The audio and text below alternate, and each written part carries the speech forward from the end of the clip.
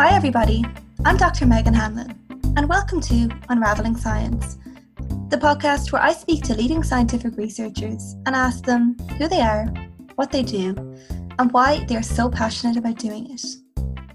Throughout this series, I hope to welcome you all into the world of research and to really get a glimpse of the people behind the lab coats, from immunology to astronomy, cancer biology to bioengineering, and much more. So, if you're ready, sit back and let's begin Unraveling Science.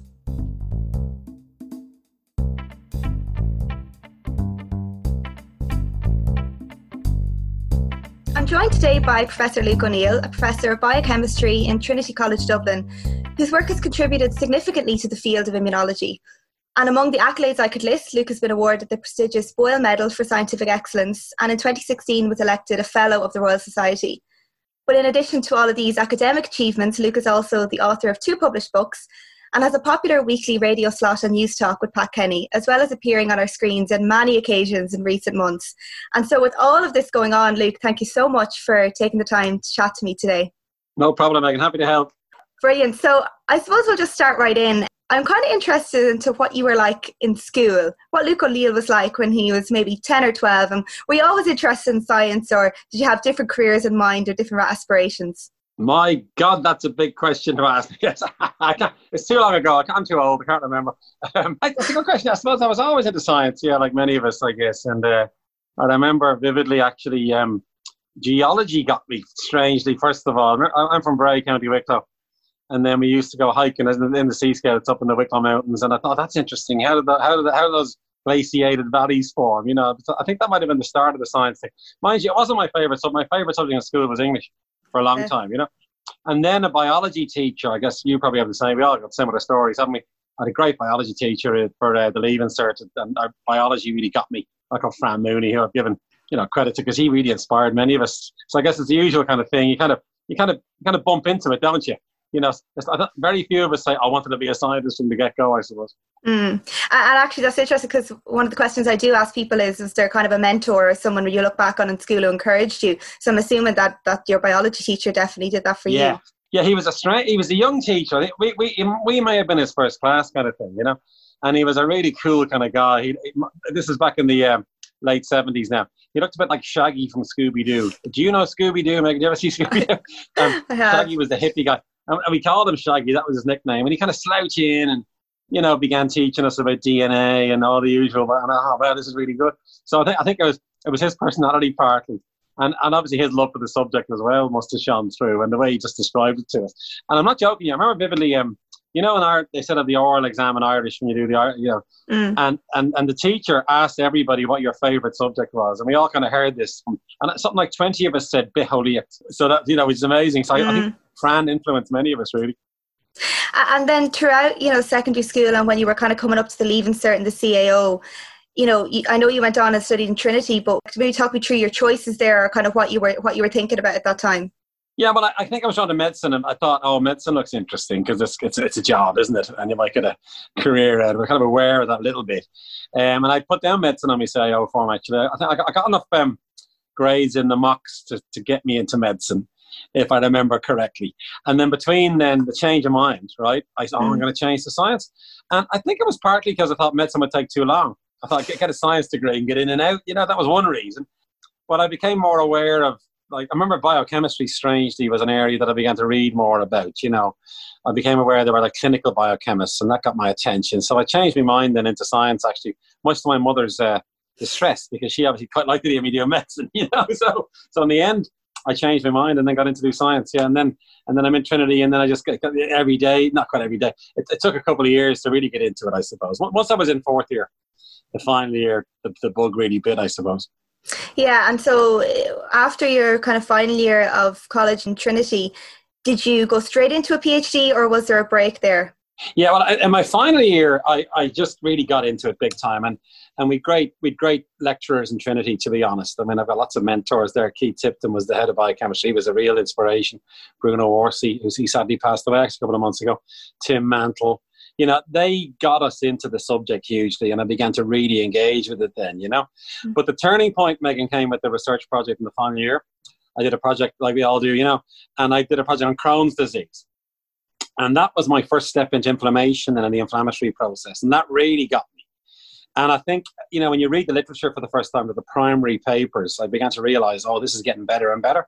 So by the time I'd done the project, I figured I've got to do a PhD, because I knew to stay in science, to be a research scientist, you had to get a PhD. So that became the next goal.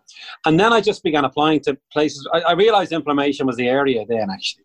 And I began to apply to different places. I applied to 6 places in the end. I wanted to leave Ireland, by the way. This is 1985. And the country was in bits, and there was mass emigration happening. And I think half my class emigrated, actually. God. So I said, I'll emigrate as well. And I knew it would be adventurous.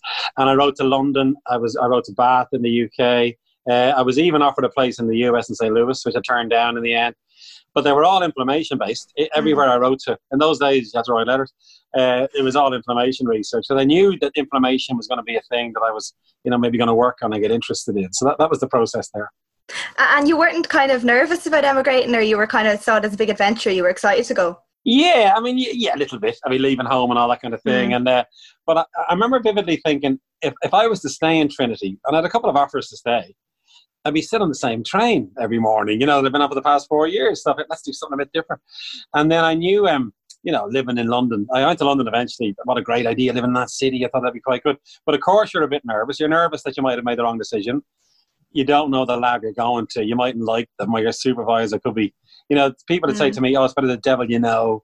So I was slightly cautious, I must say. But then I said, to hell with it, I'll give it a go and see how I get on.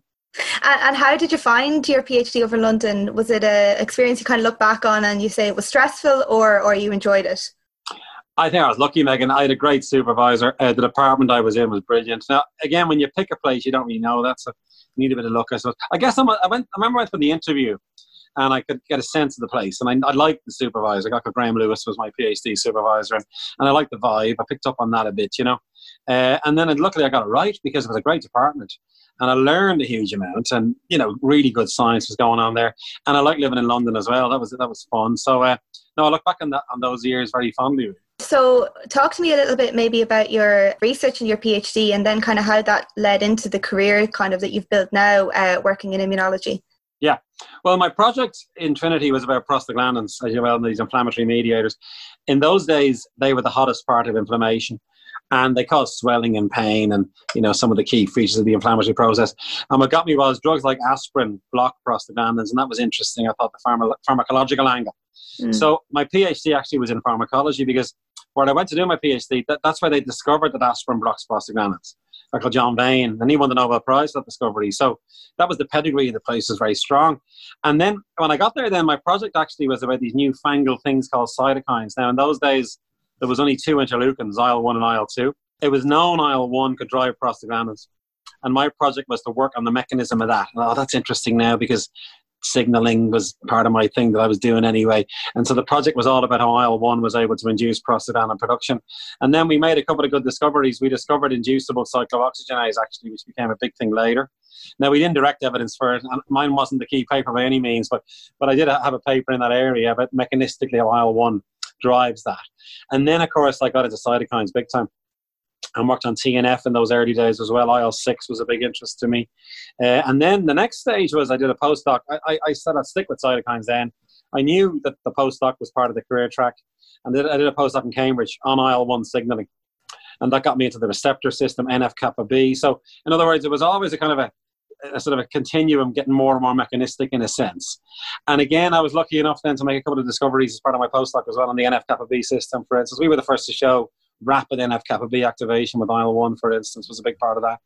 And then it just kind of kept getting worse and worse, I suppose. It's like a disease you can't shake off. And it's a thrill, Megan. You know yourself. You've done a PhD.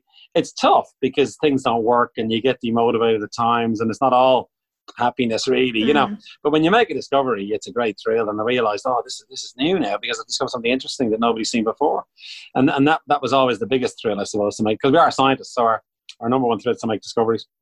Yeah, and I think kind of one of the questions I do ask as well is kind of what drives this passion. Like, why do you get up every day and you say, I'm going to go into the lab and, kind of instruct? I know you're kind of head of the lab now, but you're still kind of at the center of forming ideas and making investigations and experiments. So, for you, what do you think drives that passion? I think it's all about our personalities in a way. Now, I knew I didn't want to work in a bank or an insurance company or whatever. I'm not knocking those jobs now. They're fine if people are in them. But I hated like the 9 to 5 routine stuff. I think I always was going to do something a bit different, whatever that might have been. That was one thing. And being a scientist, especially when I was PhD, a postdoc, was quite radical in a way and anti-establishment. And it wasn't a 9 to 5 job by any means, and that appealed to me. And then secondly, it's intellectually fantastically stimulating. I realized I could read all this stuff and learn it, and that was quite thrilling. And then to get new ideas and do experiments and actually find stuff out. And I think the other thing that drives many of us is the notion of solving a puzzle. So you're doing experiments, you're trying to crack some problem. It doesn't have to be a huge question. It can be even something quite small. But there's a satisfaction in, solving some outstanding question, I suppose. That's satisfying as well. And then that's what science is all about. But then remember, we're in biomedical science. So you're doing stuff that might be relevant to a disease. And that makes it even greater then, because if you can make a discovery that might give rise to a new medicine or a new insight into an inflammatory process, in my case, that might help that thing along a little bit, that was the real add-on then, because you're doing something that's got great meaning in a sense. Now, you can't depend on that because it's such a long shot. So you got to depend on the intellectual rigor, the curiosity part, absolutely, and just mastering something and doing it well. That's a big thing that motivates us too, I think. So all those things kind of add together. And as I say, it's not 9 to 5. You're not working for the man, you're working for yourself largely. And that's another key aspect. In other words, if you worked for a bank, you'd have a boss. I've never had a boss, really. Now you have kind of bosses, but in truth, it's all about autonomy. And that really appealed to me as well as a thing, I think. Yeah, and I think you kind of touched on it there, the fact that you might be affecting a patient's life or someone that's kind of touched by these chronic inflammatory disorders. So maybe just give us an insight into why the immune system is so important in health and then why it can go so wrong in disease. And I know that's quite a broad question. So sorry. Oh, that's a great question, Megan. That's the essence of what we do in a way. I realized, so getting back to the motivation part, like even though you might make a discovery that gives rise to a new medicine, you might add a little bit to the overall totality of the knowledge of, say, like I worked on macrophages for years, so you might get a little piece in the puzzle of a macrophage. And the reason why that's thrilling is people would ask you, I've got arthritis, and you can explain to them what you're doing, and they would get a little bit of benefit from it. So I've always felt that throughout my career, even though you mightn't say to someone, I've got a cure for your disease, just telling them about it and explaining it to them, that's rewarding because they like that and they want to hear it, and they're often very appreciative just simply of the knowledge of what's going on. Because if someone has a nasty disease and they know someone's working on it and they know it's very complicated and you're helping them understand that can benefit them anyway. It doesn't mean you're giving them a new medicine. So that was a key part of it. And of course, that's what drove me into inflammation, because there's so many diseases where inflammation is at the core. I mean, nearly every disease has an inflammatory dysregulation, if you like. And that was the big thing because, clearly inflammation is good for you. It does repair damage. And if you sprain your ankle is the great analogy, I suppose. It's sore and swollen. That's to make it better. So the inflammatory process is the body's ultimate self-healing thing, really. And then, of course, the next thing is we know it goes wrong. And it beats up your joints, as you know, in rheumatoid, and it beats up your brain in Alzheimer's. All these diseases have inflammatory bits that are misbehaving, if you like. So any research into that then might come up with a way to stop that. So this is why the immunology part is so important, because of course inflammation is a key part of the immune system. The cells that drive inflammation, as you know, are immune cells. They're macrophages, Th17s, NK cells. They're all part of the inflammatory process, you see. So in other words, to work on inflammation, you had to become an immunologist, by the way. In a way. And my background was more pharmacology initially, and then I became an immunologist because I knew that was the science where this inflammatory process really lies, you see. And then once you're into the immune system, it expands it into infection. And of course, look at COVID-19. That is effectively an inflammatory disease, really, because you get massive lung inflammation. So the relevance to COVID-19 became all the more apparent.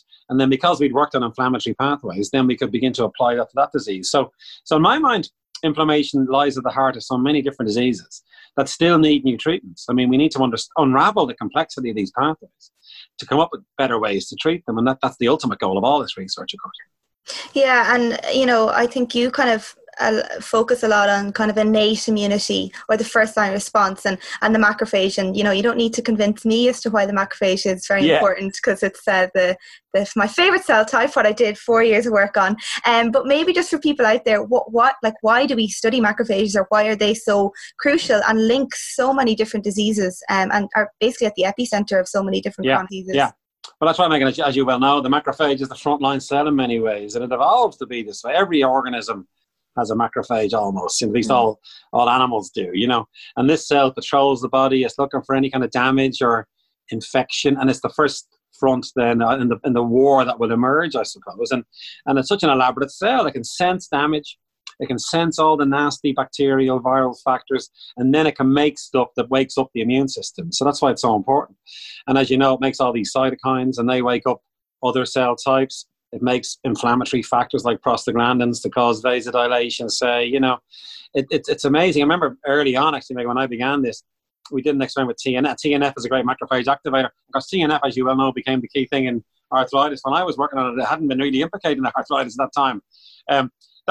When you put TNF on a macrophage, something like 6% of the macrophage shifts to responding to TNF. It's a massive increase in gene expression of all these inflammatory factors. So it was always clear that, and of course this goes back to Mechnikov in 1908, who first describes them, that these were the frontline cell.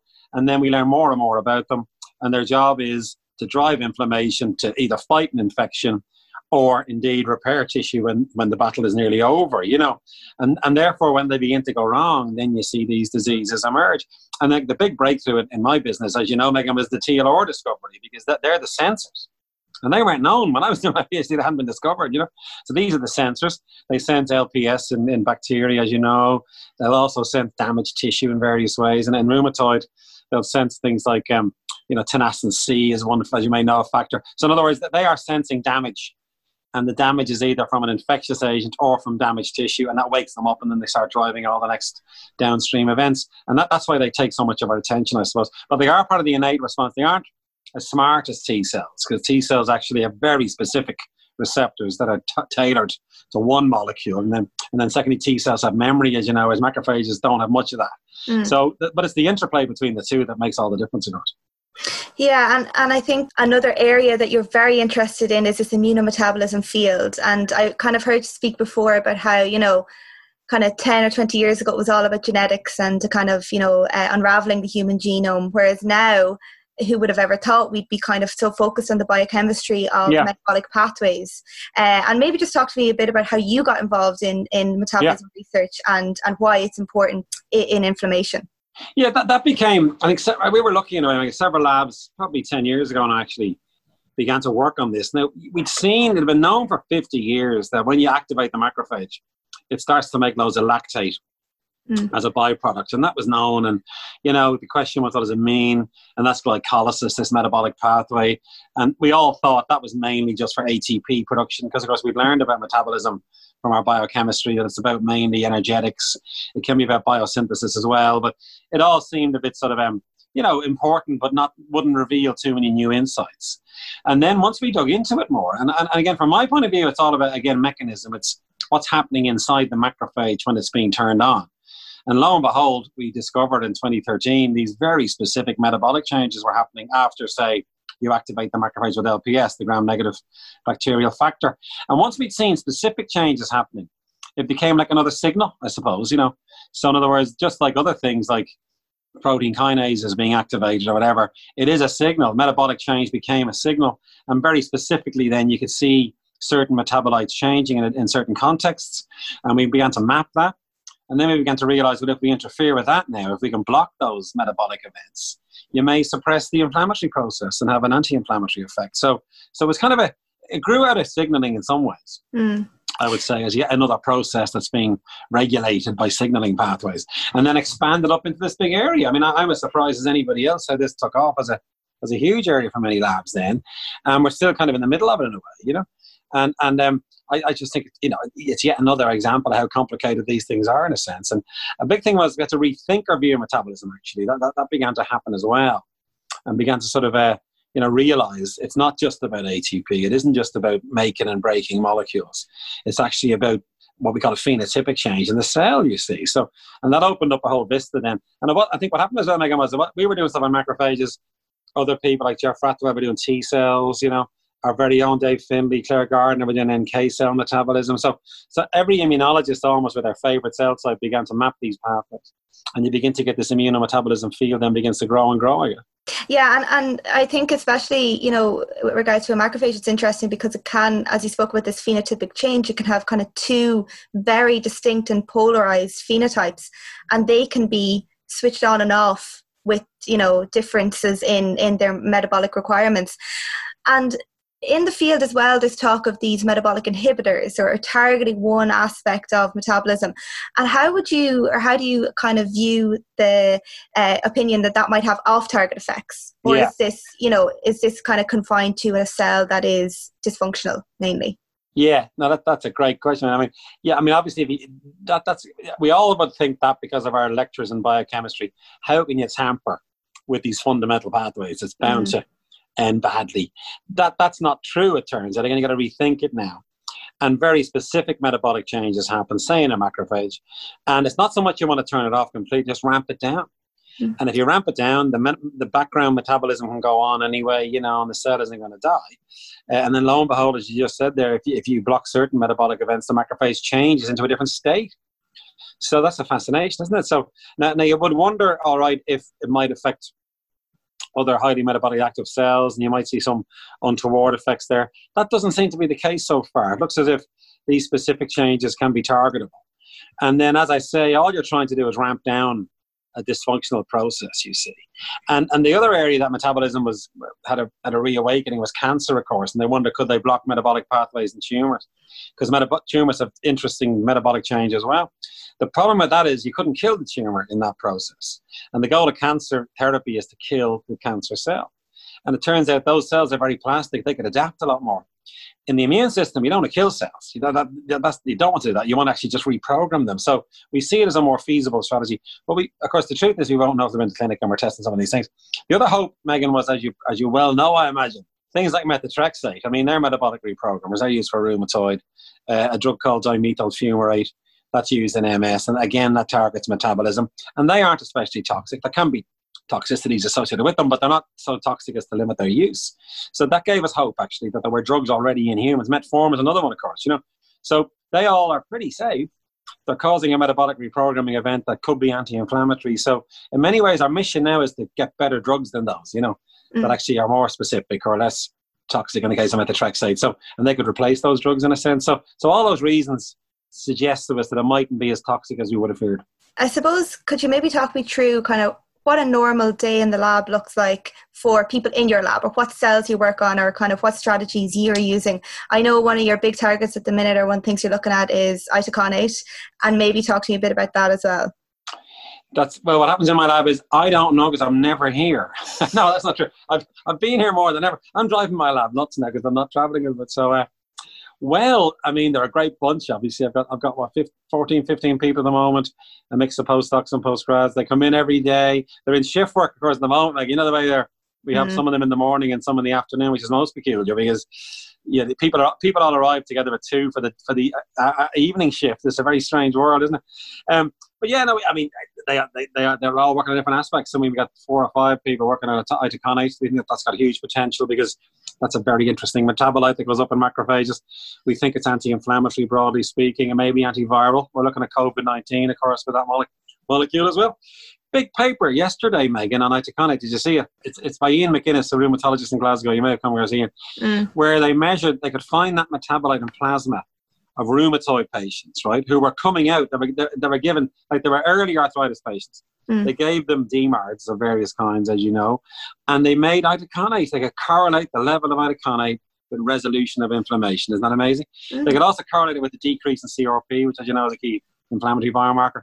That's human evidence itaconate must be anti-inflammatory. I think it adds to that argument. We may change our minds as data emerges. So we're very keen to map exactly what that molecule does and what its targets are and how it mediates its anti-inflammatory effects. PKM2 is a big target for us. We found that in macrophage regulation 3 or 4 years ago now. I guess now in Th17s, we've got several people plugging away on that one, And then we're doing pyroptosis. We did a nice paper on caspase 11 and asthma recently. So they're all kind of working on, again, hardcore mechanism and trying to map these very complex things and get key nodes of control. And all those projects are about trying to unravel some of that complexity, I guess. Yeah, and like as a head of a lab and as a PI, how do you find that, management of many different people? And also, are you kind of itching to get back into the lab sometimes, or are you happy to have taken a little bit of a step back now?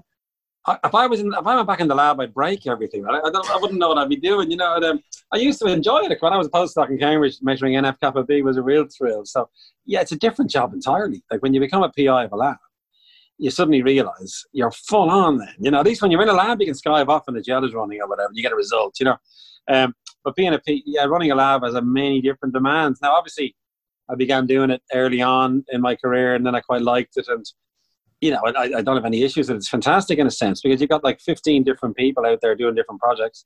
One of them is going to be working. The big disappointment, I'm sure you had it yourself, when things don't work and you're unhappy. If you're a lab head, at least one person's getting something to work in your lab. You can selfishly enjoy that.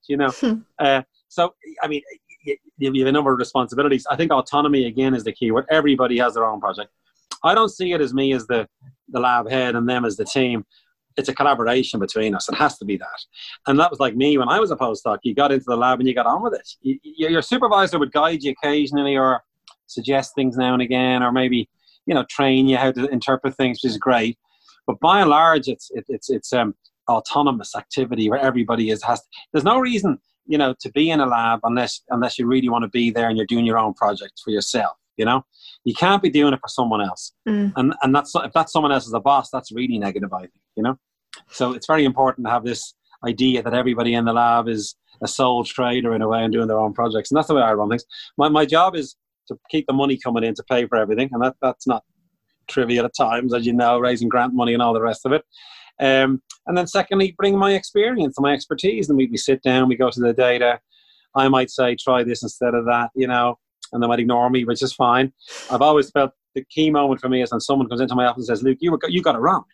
Here's the data that I believe in. That's a key thing, because that means, oh, that's great, they're making progress here. So I think it's very important for it to be a collaboration, is really the essence of it. Yeah, no, definitely. And I'm also interested, kind of throughout your career, do you look back and is there a moment where you found it like extremely stressful, or you were thinking, I want to get out, I don't want to be in academia anymore? Luckily not. It does sound a bit strange now, but no, I've never. I mean, you have days when you're pissed off, things like that. Like life does that to you occasionally.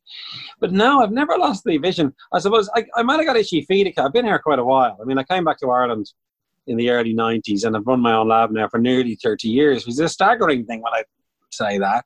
So sometimes should I go somewhere else? And maybe I'll take a job somewhere else just for a bit. Again, the sense of adventure, I suppose, because, you feel like, I've been here for years now. But I've never done that because I've never felt I couldn't do my work here. I've always been able to do my research in Ireland. I've always had sufficient money, great people over the years in my lab. I think I'm lucky in Trinity because we've got a great system to train them, and they come through immunology and molecular medicine and these degrees, and many came into my lab and they were brilliant people. They're fantastic. So there was never any reason, there was no push to go, And then, of course, I could do sabbaticals. I was in Stanford before Christmas, for instance, this year. I did a big sabbatical in Melbourne, I did one in Boston. So, and that would keep you going, because you got to do that, because you got to be talking to other scientists and collaborating and getting ideas going. So that was always a little safety valve, I guess, to say, look, should I go somewhere else? I think if I hadn't had enough research funding, which could have happened because the government might have stopped funding me or whatever, or if I felt I couldn't recruit, then I'd have to go, because that then I would have a downer. I thought this is not the place to be. So, but by and large, now I've been able to crack on for these last couple of decades, I guess. Yeah, and I think as well, like throughout your career, you've got a lot of different interests. So I know I've mentioned in my intro, you're a published author of 2 books. Humanology, I have myself. I haven't got your children's book yet. Right. I haven't had a need.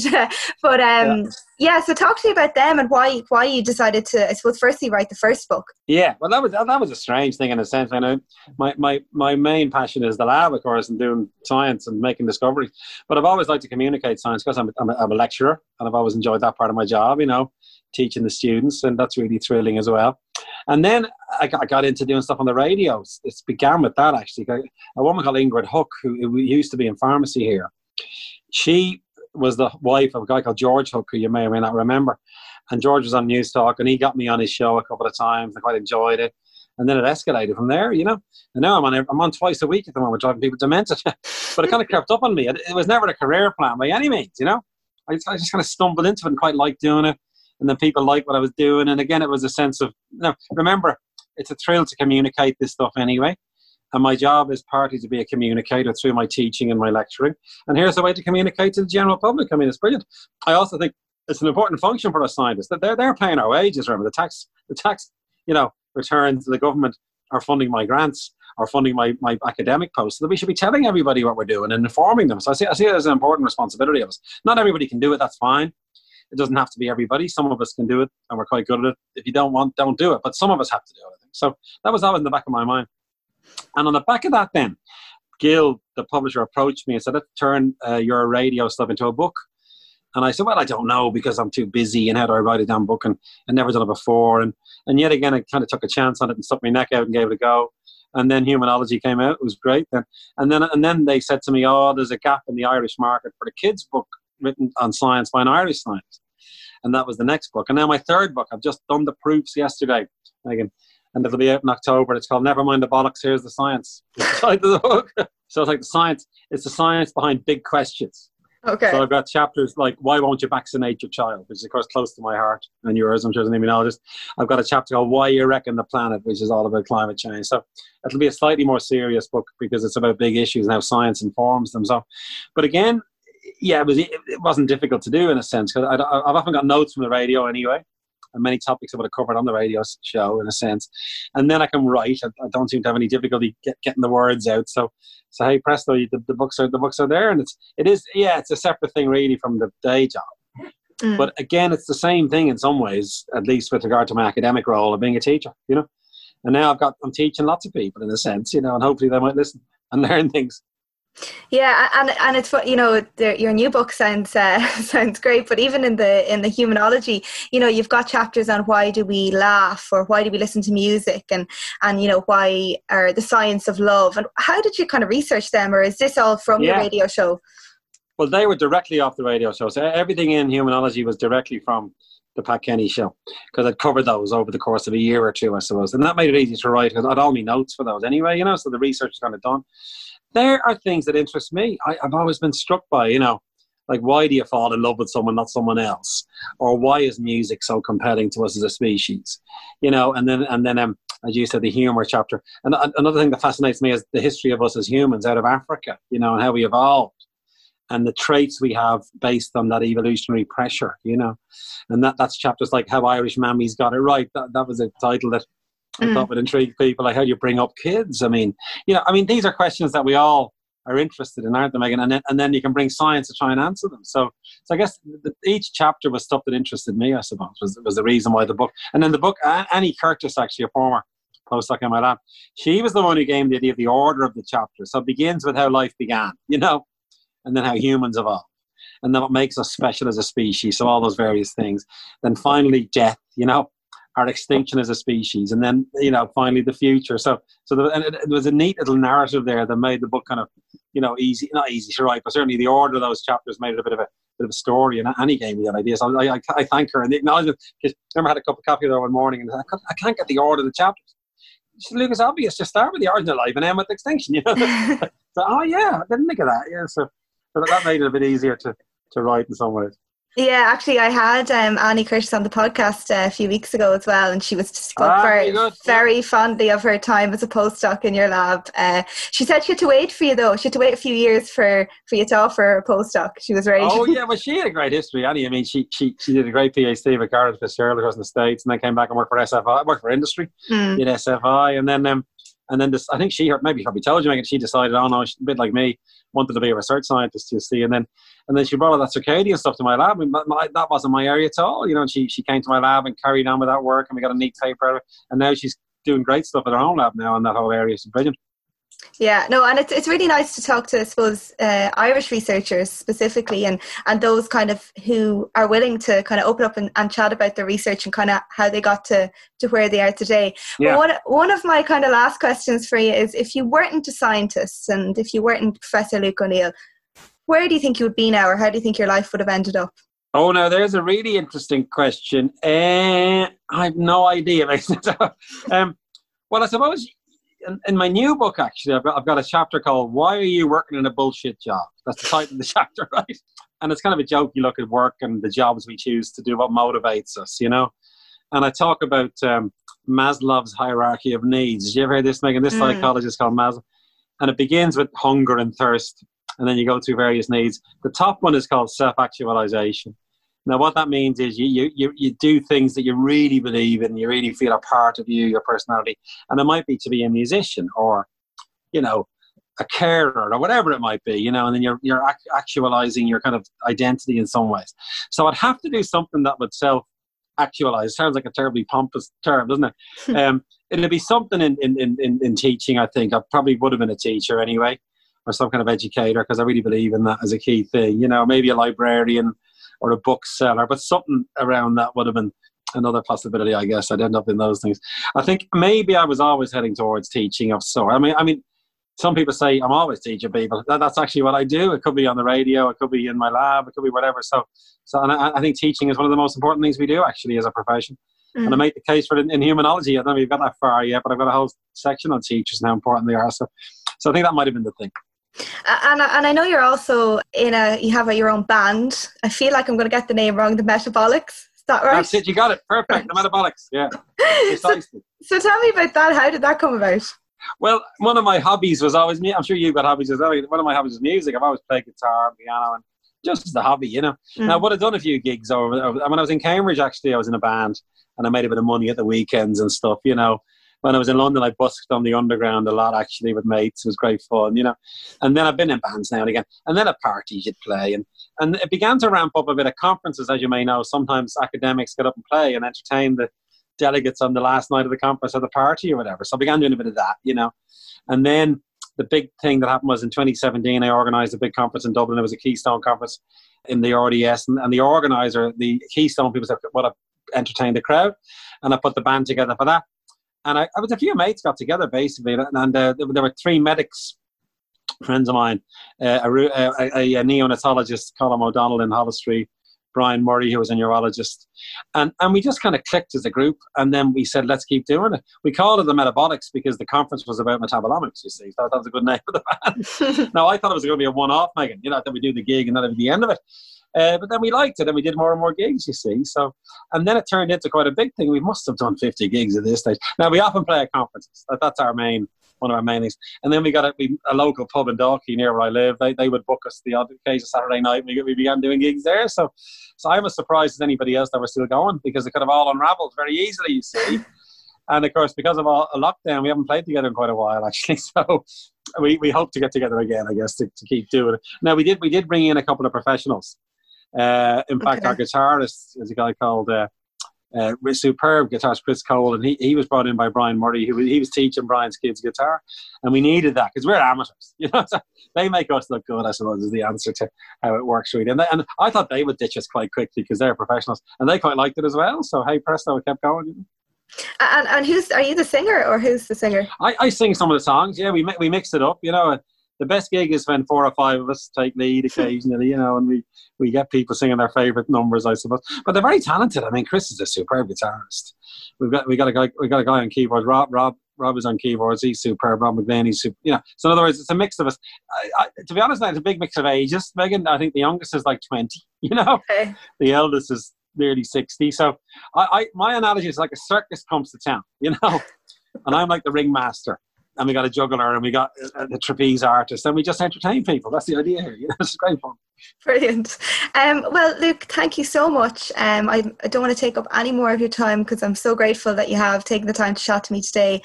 So yeah, thanks again for coming on the podcast. No problem. Always happy to help, Megan, and well done on your PhD. That's great as well. Superb. Thanks, William.